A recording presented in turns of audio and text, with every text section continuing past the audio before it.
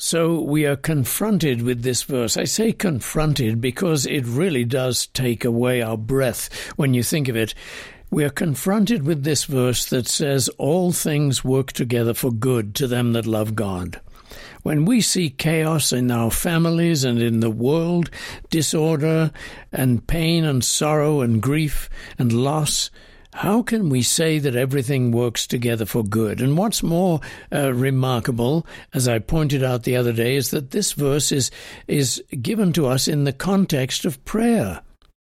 That even though we groan in prayer and the Holy Spirit groans within us and we sometimes don't know what we're praying for and we have great pain in our prayers, nevertheless, everything is going to work together for good to those who love God. This is worth exploring a lot more. Colin Cook here, and How It Happens. Thanks for joining me today.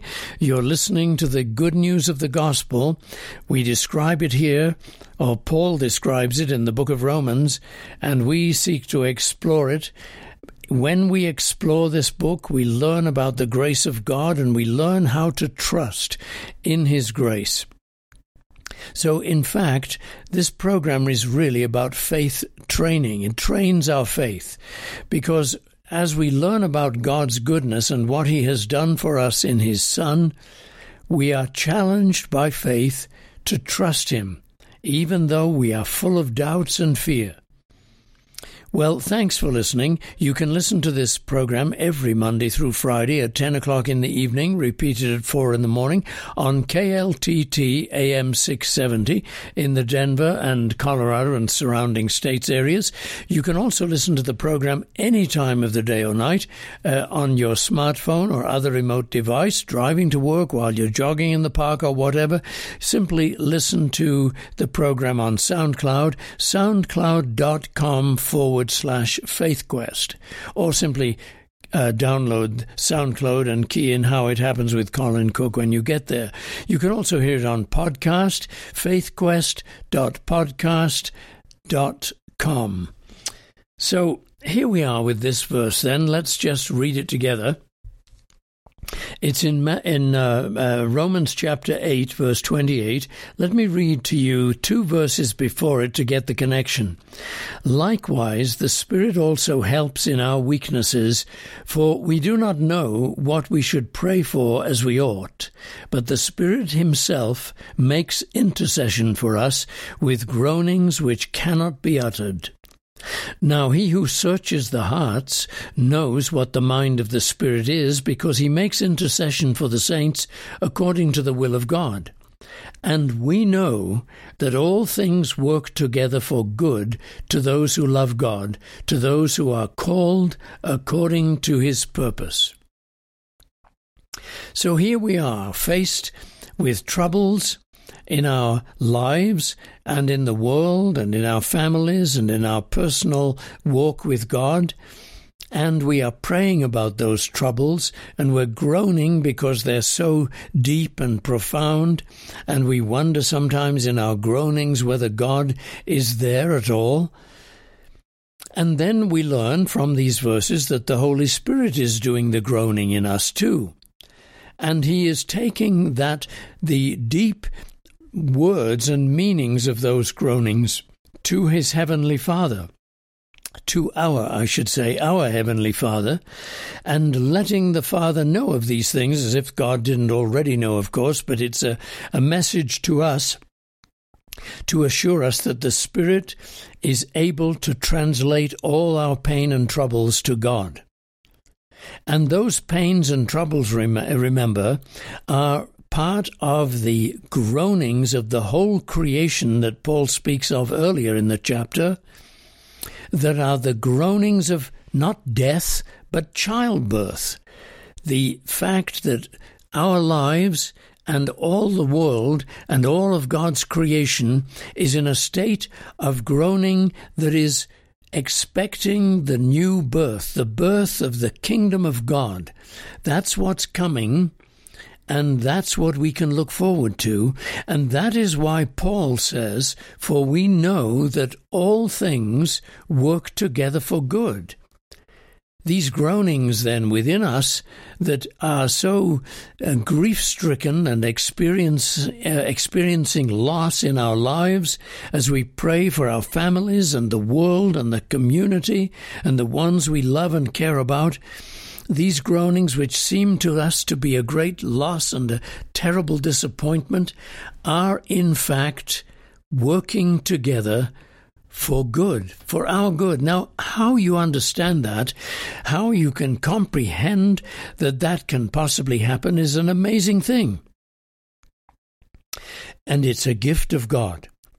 I've said time and again that faith is a gift of God. It is not coming from our human mind. It does not come from our willpower to gin it up. It is coming from God, who brings us a gift in our darkness, a gift of faith. I said to you many times now that when Jesus asked Peter, Who do you say that I am, Peter? And he said, You are Christ, the Son of the living God. And Jesus said to him, Blessed are you, Peter, for flesh and blood have not revealed this to you, but my Father in heaven. In other words, faith in Jesus Christ is not produced by flesh and blood, by human nature, in other words, but by our Father in heaven who gives it to us. Now, in our prayer then, and in our groanings, we are free to say, and though it hurts so much, dear God, what I am praying to you about, I thank you that all things are going to work together for good.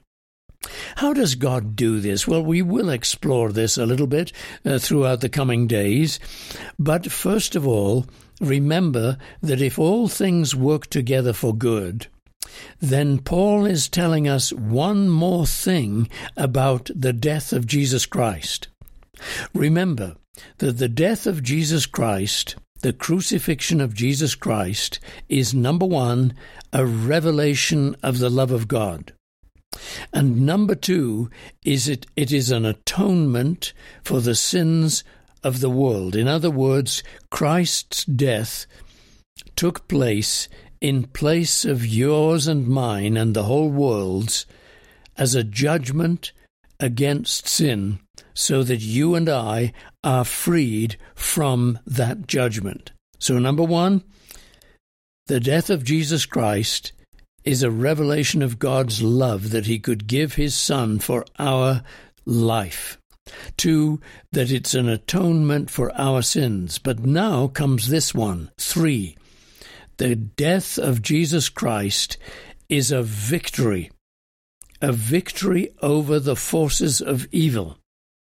This is why Paul can say all things work together for good to them that love God. Why? Because Christ, through his death, is the one and only human being, representing all of us, by the way, who did not come under the power of Satan.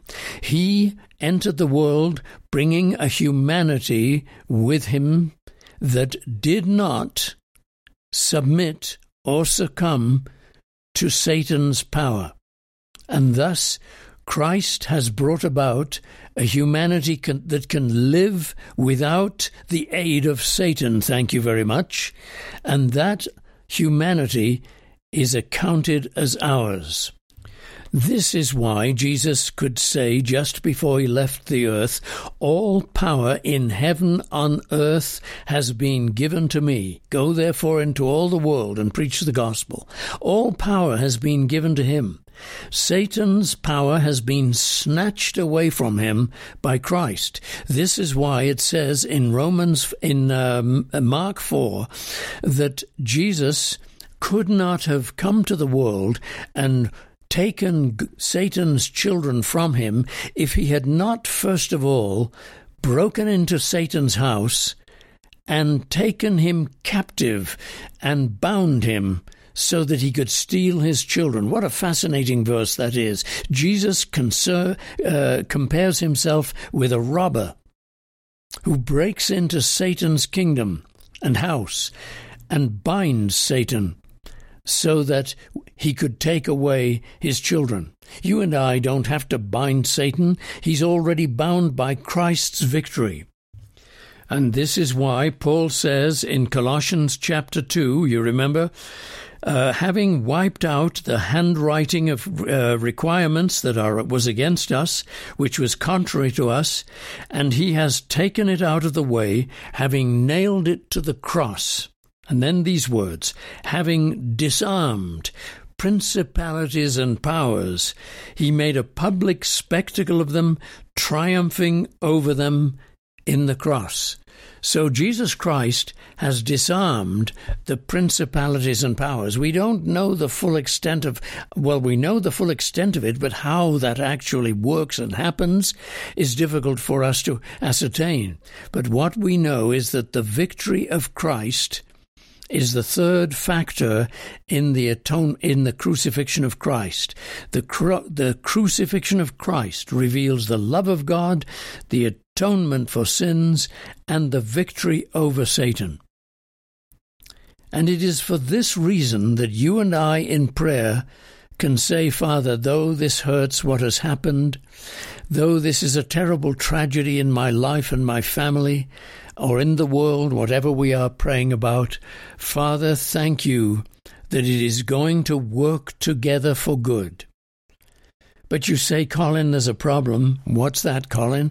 Well, it's the fact that it says to those who love God, and I'm not sure that I love God all that much. I love him a little bit, but not a very lot, not a lot. But listen, those who have faith that Jesus Christ is their Savior are loving God. Every act of trusting in God is love for him. Hang on to that. Father, I thank you that though my love is so flimsy and pitiful and inconsistent, I thank you that I believe in you, and that belief is a gift from you. And since I believe in you, therefore I love you. And I thank you that you are working these things out. And remember, I've said more than once, many, many times, that the way God brings faith to us is by bringing us to an end of ourselves, to an end of our resources, to trust in his resources. Now, you may see your very children coming to an end of their resources, and isn't it agonizing to watch? They try, they struggle, maybe they struggle with drugs or alcohol, and they're trying to get free and they can't get free, and we're watching the agony of all this and wondering what we can do, and yet we feel helpless, and we see them coming through all this, going through all this, and we just feel so broken ourselves over it. And then we remember God is bringing them too to an end of their resources, so that he can bring them to a position where they call out, "Oh God, help me," and then they believe that Christ is their help and their Son of God and their Savior. Whether they overcome their addiction or not in this life, God is helping them by thrusting their needs upon his own heart and shoulders so that he can carry it and bear it for them.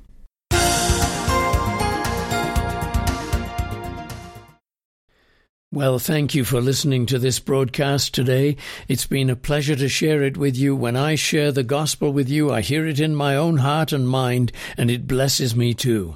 If you would like to help, especially in the new year, to make this program viable financially so that others can hear it, please send your donations to FaithQuest, P.O. Box 366, Littleton, Colorado 80160. That's FaithQuest, P.O. Box 366, Littleton, Colorado 80160. Or make your donation online at faithquestradio.com. I'll see you next time then. Cheerio and God bless.